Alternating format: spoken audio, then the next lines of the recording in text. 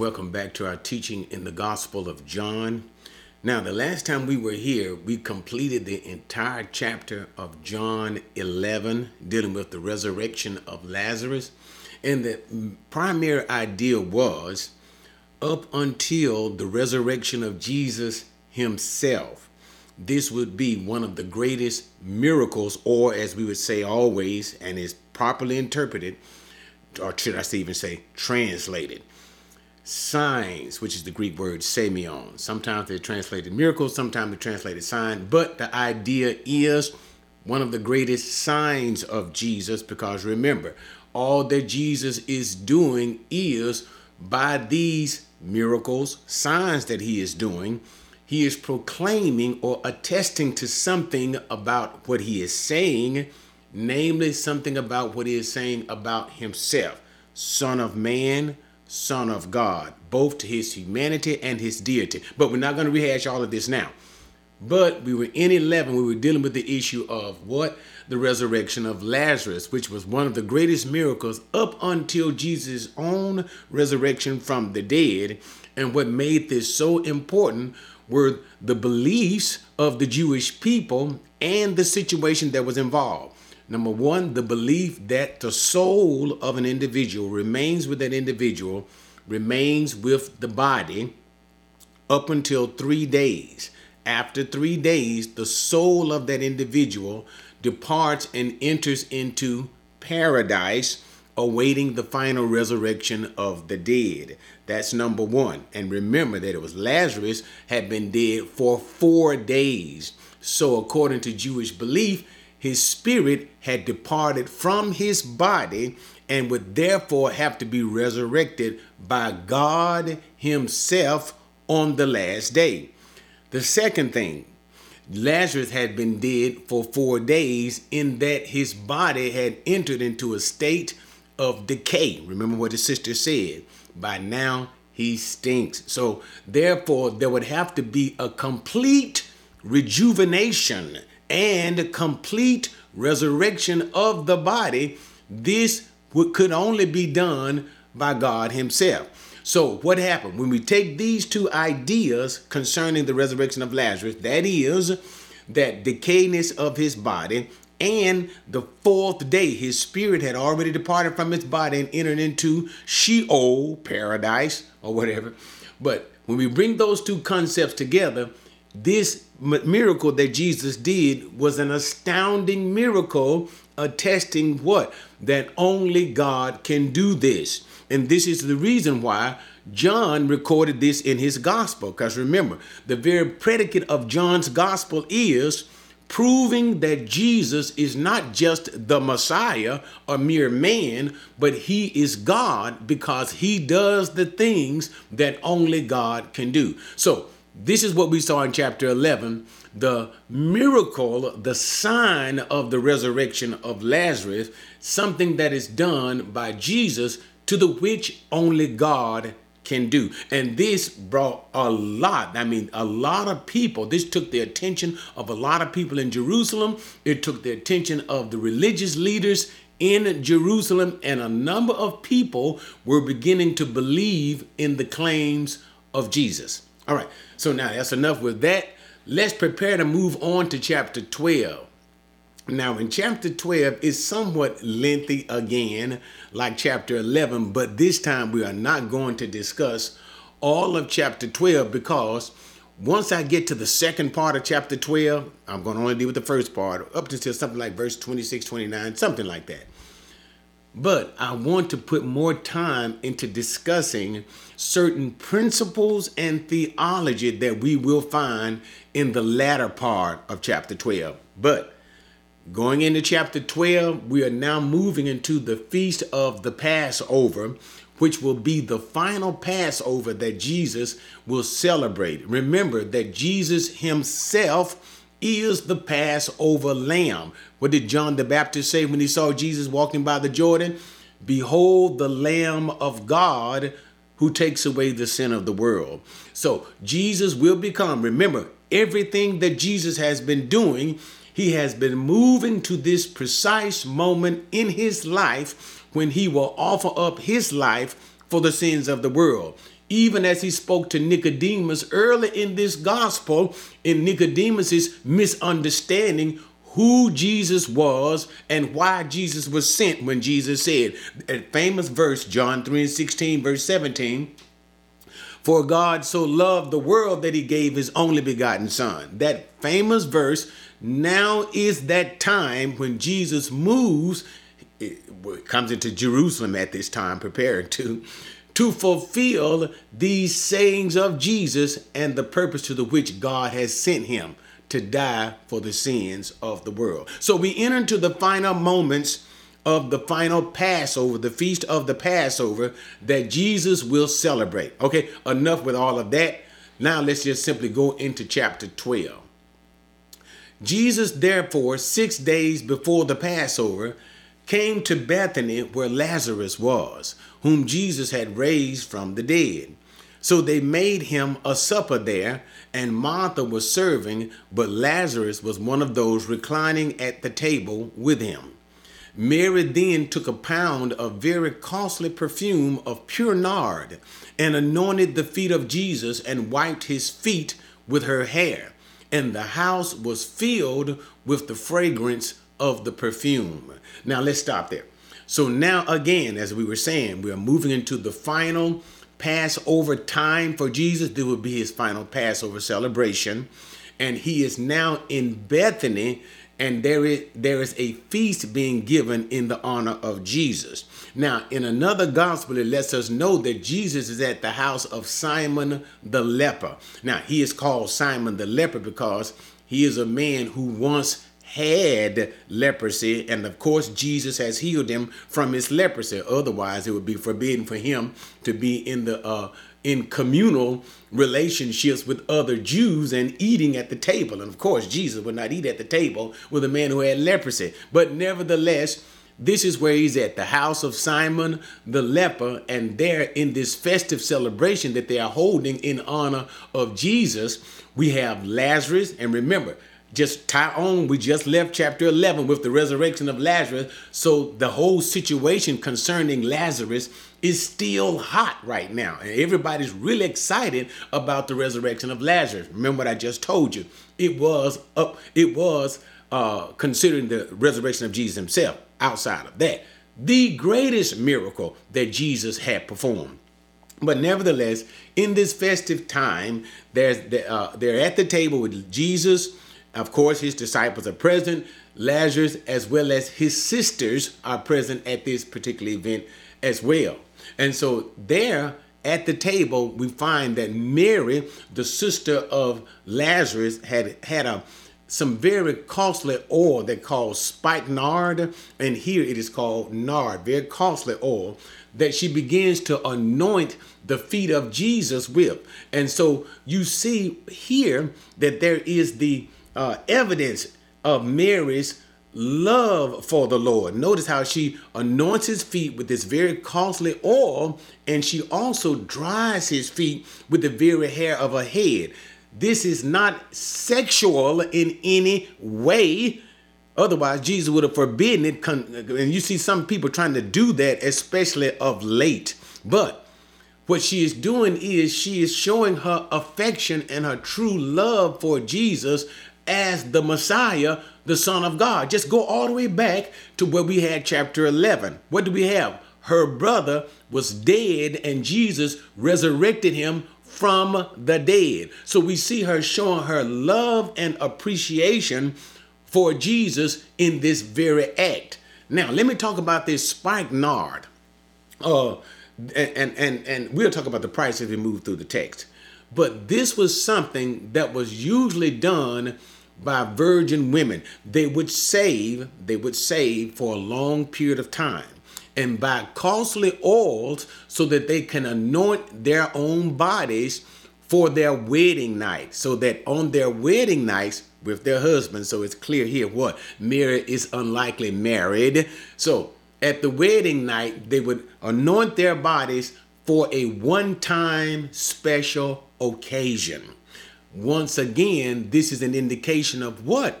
Mary's love for Jesus, for something that she has been saving for Who knows how long she's been saving for that? Because as we move through the text, we're going to find out the very value of this oil.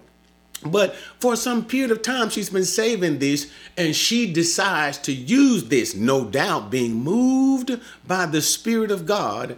She uses this to anoint the feet of her Lord. So again, this is an indication of her love and appreciation for Jesus. Now let's continue. 4. But Judas Iscariot, one of his disciples who was intending to betray him, said, "Why was this perfume not sold for 300 denarii and given to the poor?" Now he said this not because he was concerned about the poor, but because he was a thief, and as he had the money box, he used to pilfer what was put into it. Now let's talk about this. So when the disciples of Jesus saw this, now John only records Judas speaking at this time. So he records Judas as the spokesperson and the lead person. And no doubt it was Judas who had the greatest problem with this particular event. And John tells us why Judas had a big problem with it. But what we find in other gospels is John was not the only somebody who had a problem with this use of the oil, this expensive oil, but the other disciples of Jesus also had a problem with the use of this oil, but it was simply Judas who was the most outspoken one at this time. And John, the writer of John's gospel, John tells us why. So what happens? When the disciples saw this, Judas began to speak and exclaim with a sense of indignation that it was a waste of money. And notice he said that the oil could have been sold for 300 denarii. Now, a single denarii is what is paid to an average day's worker, 1 denarii. So if you have 300 denarii, you almost have a year's worth of money that would be paid to an average day worker. So this oil was very expensive, which goes again to speak to what? Most likely how long Mary had to save for this oil and the preciousness of this ointment and the preciousness that she felt concerning Jesus. To use such an expensive oil to anoint his feet, and of course to do what? To wipe with the hairs of her head. But back to the words of Judas. Judas talked about how this oil could have been sold for a great amount, and the proceeds could be used for the poor. Now, John says, Judas was not so much concerned about the poor, but Judas was the treasurer for Jesus and the disciples. Notice what he says. He was the one who had the money box. So it would be Judas who served as the treasurer, monitoring and handling the money that would come in and the monies that would go out. And he said Judas was not so much upset because of the waste of money like he proclaimed, but that he pilfered out of that money. And the idea of pilfering means to me, take a little bit from the top. So as the money would come in, Judas would take a little bit off. Now that word that is used for pilfering is the Greek word ibastasein. Now, I don't want to get into all of the Greek in this lesson, but what I want to let you see is this word is used in the imperfect tense.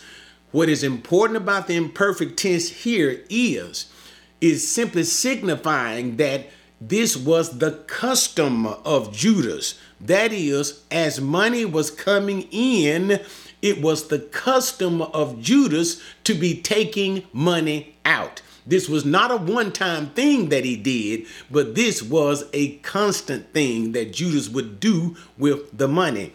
This itself becomes an indication of Judas's greed, as well as it does what? It check marks. It evidences his the greed and how what prompted and promoted Judas, not only the devil, but the devil that entered Judas, used his greed to go to the chief priest and tried to betray Jesus. Well, he set in motion his betrayal of Jesus for 30 pieces of silver. So we see what once again is highlighted: the greed and avarice of Judas's nature. And that's what's important to see here. But anyway, so Jesus, now let's continue on because I hadn't quite got there yet. Let's look at Jesus's response, not only to Judas, but all of the disciples about their upbraiding of this woman for the so-called waste that she is expending upon Jesus at this time. Verse 7, therefore, Jesus said, let her alone, so that she may keep it for the day of my burial. For you always have the poor with you, but you do not always have me.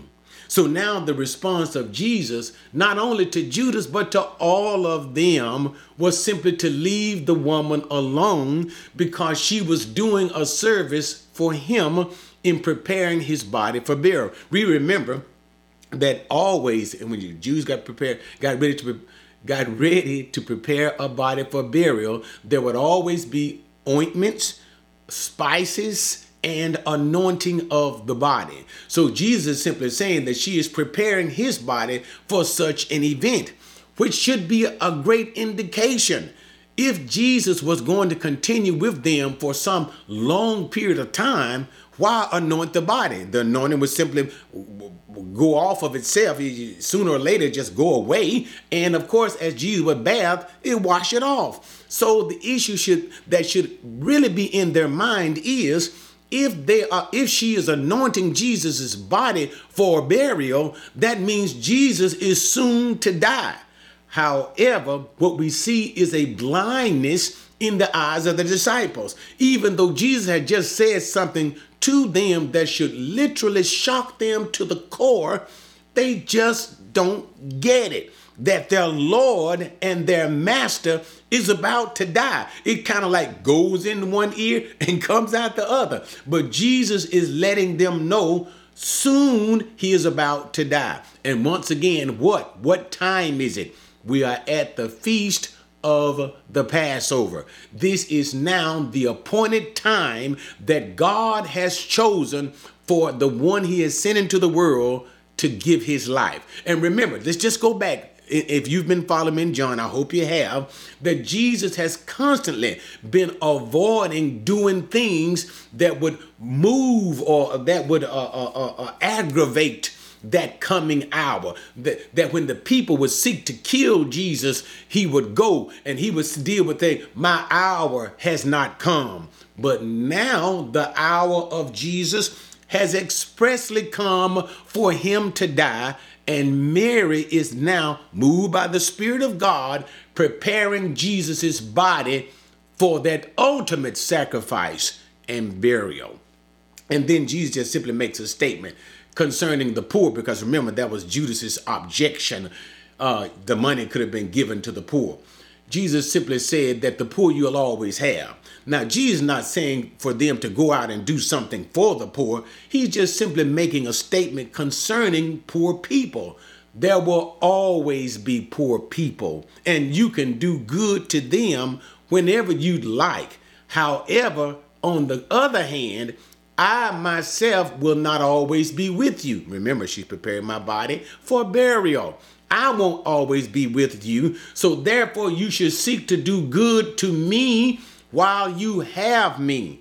Treasure me while I'm present with you. Show and indicate your love for me while I'm here with you. But we don't see that with the disciples, but we do see that with Mary. The disciples are on the other side of the fence. They are showing coarseness and really a lack of love for their master and how they're upbraiding Mary for what they're doing. It almost seems like a sense of jealousy in some way or another. I don't know, but they really did not care for this event, especially Judas. All right, now let's continue. Let's bring out this section to a close so we can move. 9. The large crowd of the Jews then learned that he was there, and they came not for Jesus' sake only, but that they might also see Lazarus, whom he raised from the dead. But the chief priests planned to put Lazarus to death also because on account of him, many of the Jews were going away and were believing in Jesus. Okay, again, what is the time? It is the Passover. And of course, as we ended chapter 11, what was the expectation of the people? They were expecting Jesus to come to the Passover. And what had really ignited the people and created such a fervor amongst the people? The greatest miracle that Jesus had performed at this time, the resurrection of Lazarus. Okay, so now the crowds are forming. The word is being spread that Jesus has now come and is at the house of Simon the leper. And so crowds are forming, and the people not only want to see Jesus, but they also want to see Lazarus, the evidence of the greatest miracle of Jesus.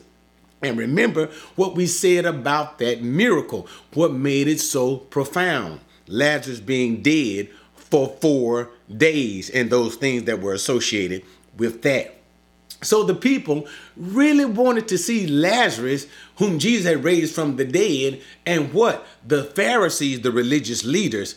It is for this reason they not only wanted to put Jesus to death, remember, they wanted to put Jesus to death, but they did not want to put Jesus to death at the Passover. Remember what they said? Not at the feast. Why? Lest there be a riot amongst the people. So they didn't want to cause a riot during the festive days. And the Passover was one of the great festive days. A lot of people would be there. And Rome, remember what it said in chapter 11, Rome would squash this uprising of the people.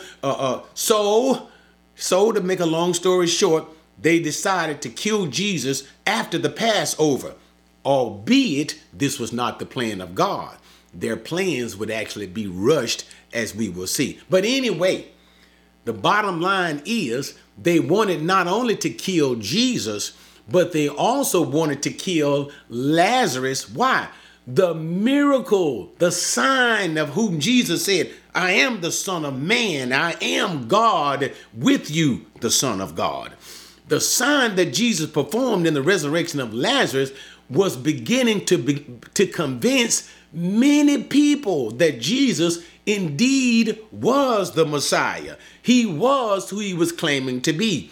So in order to squash all of this mess, the Pharisees and Sadducees not only wanted to kill Jesus, but they needed to get rid of Lazarus as well to stop this movement concerning we believe that Jesus is the Messiah from the people.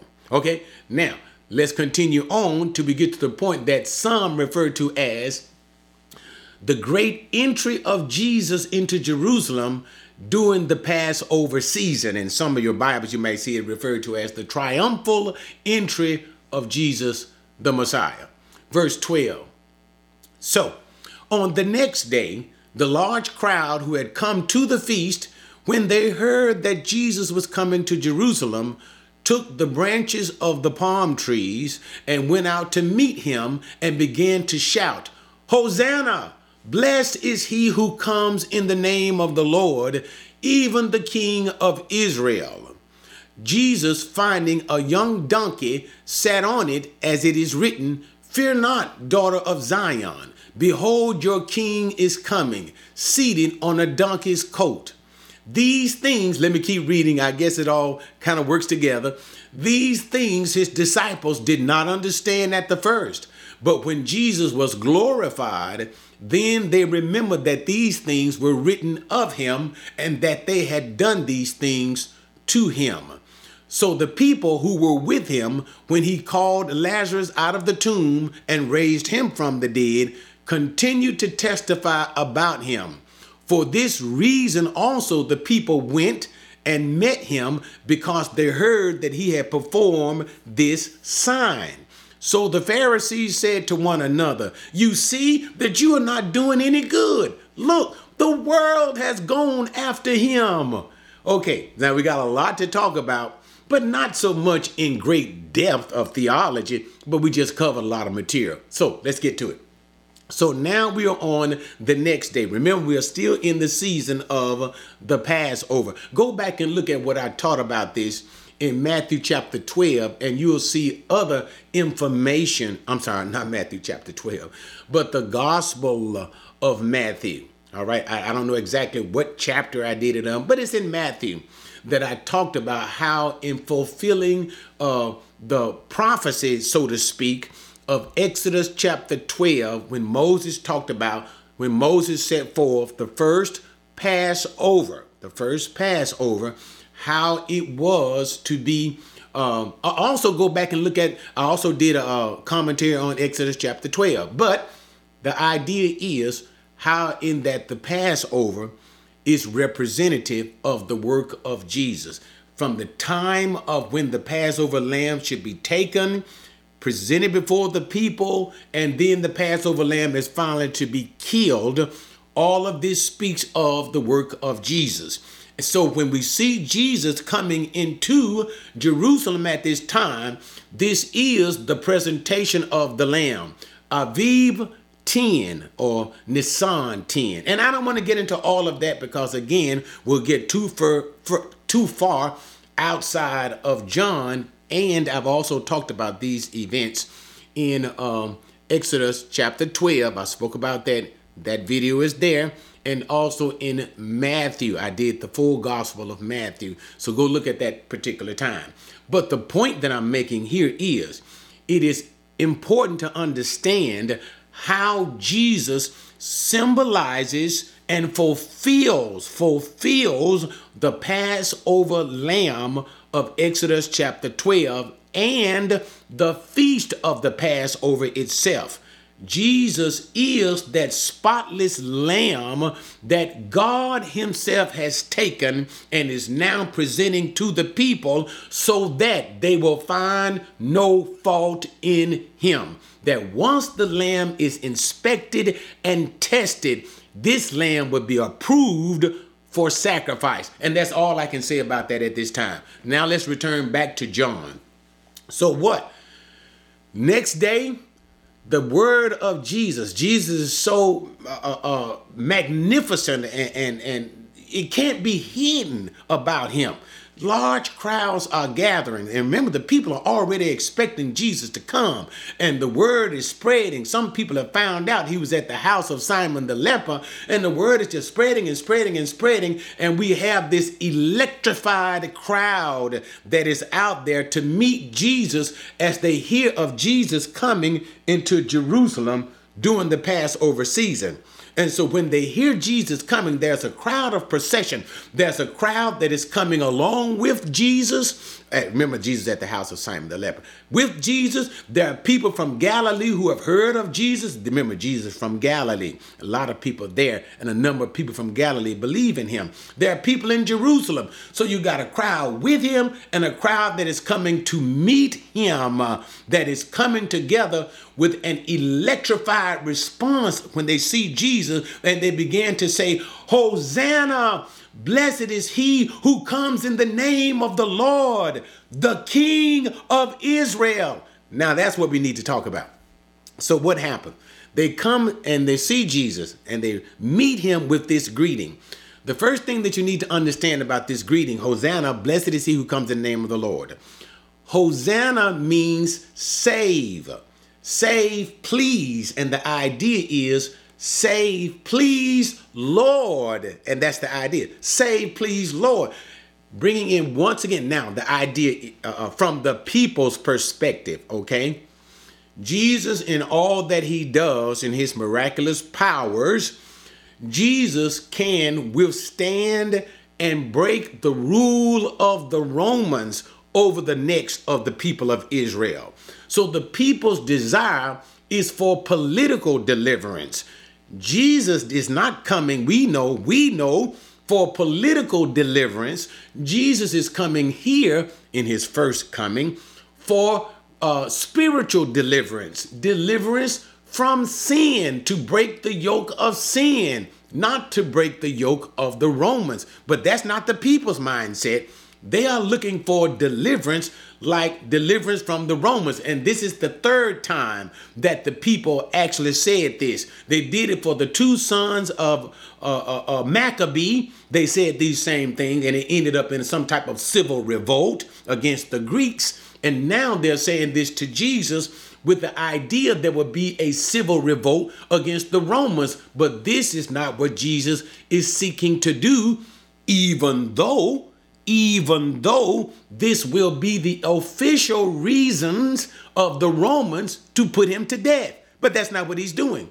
He is coming to fulfill the scriptures. He is coming to answer for sin in the death of him in his death on the cross. But okay, let's go on. So they're saying this to Jesus, and they're casting down the palm branches in front of him. What you have to see is this type of behavior for the Jewish people is normally done for the Feast of the Tabernacles. Remember, this is the feast of the Passover. Passover, unleavened bread, celebrated basically as one. This is the feast of the Passover, where we kill the Passover lamb, looking back to their deliverance from Egypt. But we understand prophetically being fulfilled in Jesus' death in deliverance from sin. But this is the Passover, but their actions, the palm leaves, is in the tabernacles. What does this mean? The tabernacles was the feast that was celebrated when you looked forward to the coming of the Messiah. The coming of the Messiah and the great deliverance that he would bring for the Jewish people and the peace that he would give to the world, which would be the final feast, the Feast of the Tabernacles. That will yield peace for the world and peace for the Jewish people. So this is how they're meeting Jesus. And so they're saying by the way that they're acting, come now, Lord, bring peace, bring deliverance. And that's why we understand this being from the mindset of the people, a political deliverance and not the spiritual deliverance that Jesus actually brought. But anyway, so this is how they says unto him. And so notice, blessed is he, even what? The King of the Israel. Once again, Jesus is not offering the kingdom to them. And Jesus is not giving a second chance that he is presenting himself as the King of Israel.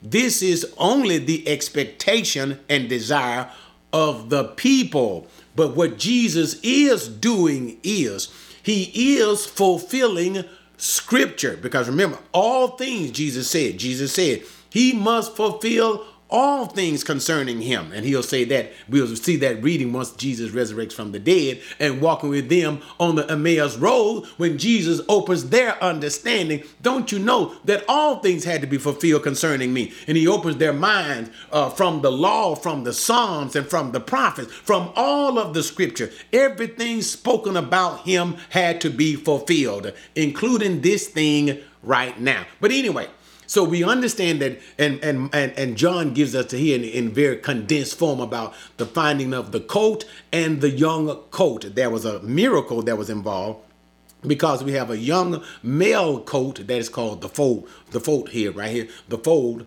The young male colt that has never been ridden upon, Jesus actually rides upon it. The reason why it's a small miracle is because normally the colt would buck and try to throw Jesus off. But of course, he did not. But anyway, so Jesus comes into Jerusalem with this great parade of people, front and the back, coming to bring Jesus into Jerusalem with all of this fanfare of praise and Jesus riding on this colt.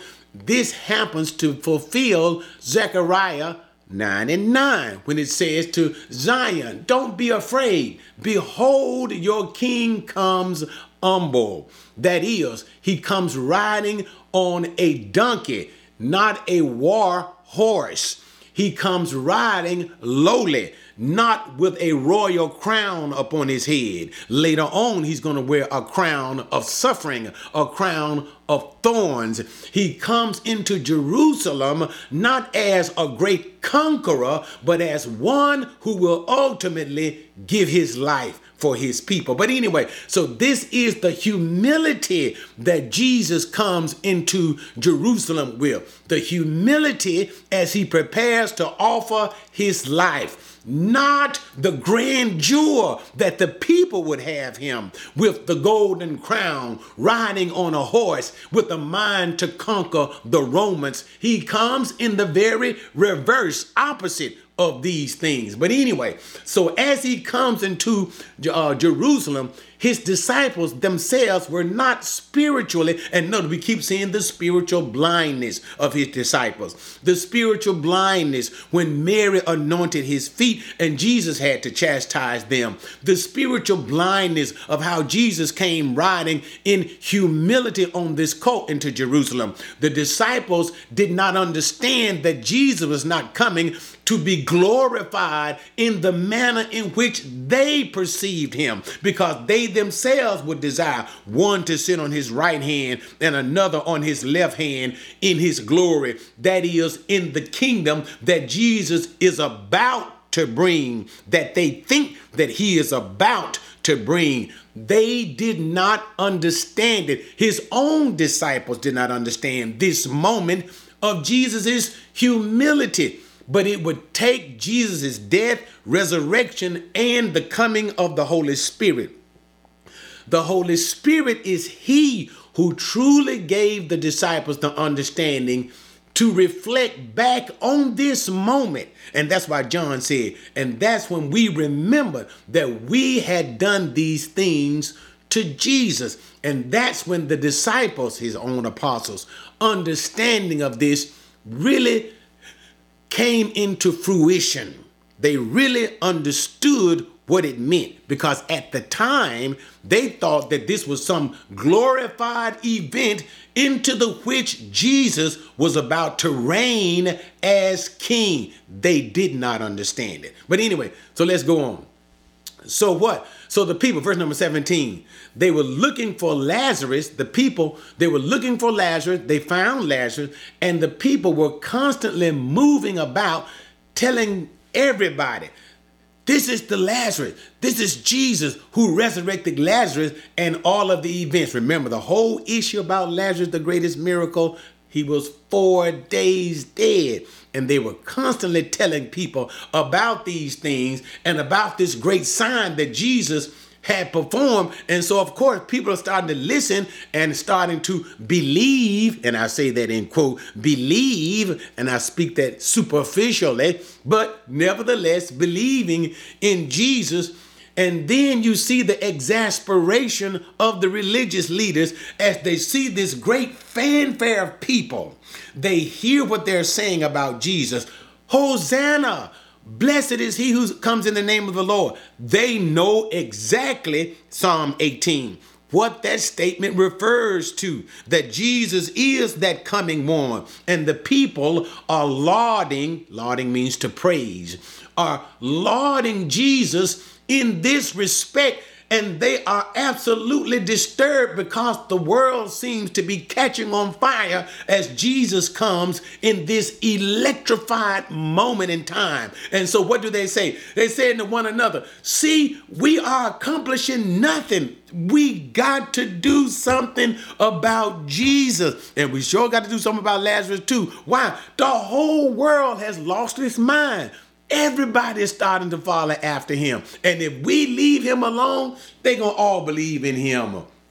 So we see now that the Pharisees have lost their minds about Jesus as Jesus enters into Jerusalem for the final time. And you know what, guys?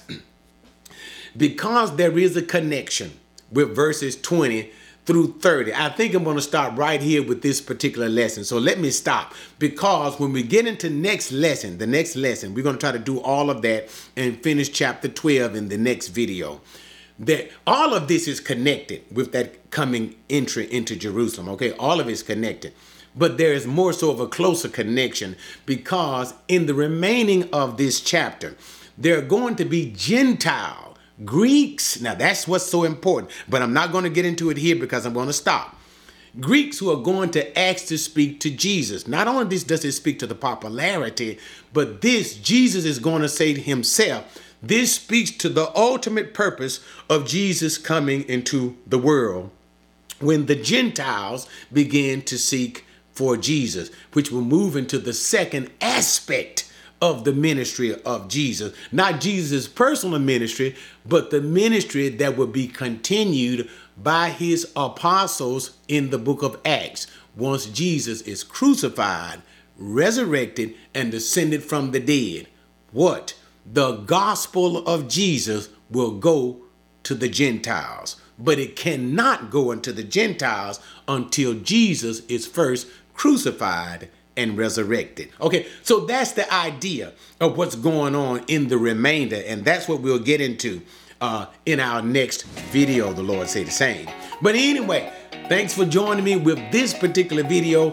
What did we see? Again, the final hours of Jesus, the final moment, actually the final days, but the final days of Jesus in his last Passover, as Jesus entered into Jerusalem, fulfilling the scriptures. What do we see? The great praise of Jesus in another gospel, and we didn't even bring it up because we're simply studying the gospel. As Jesus came in and the people were proclaiming and saying to him, blessed is he who comes in the name of the Lord, Hosanna.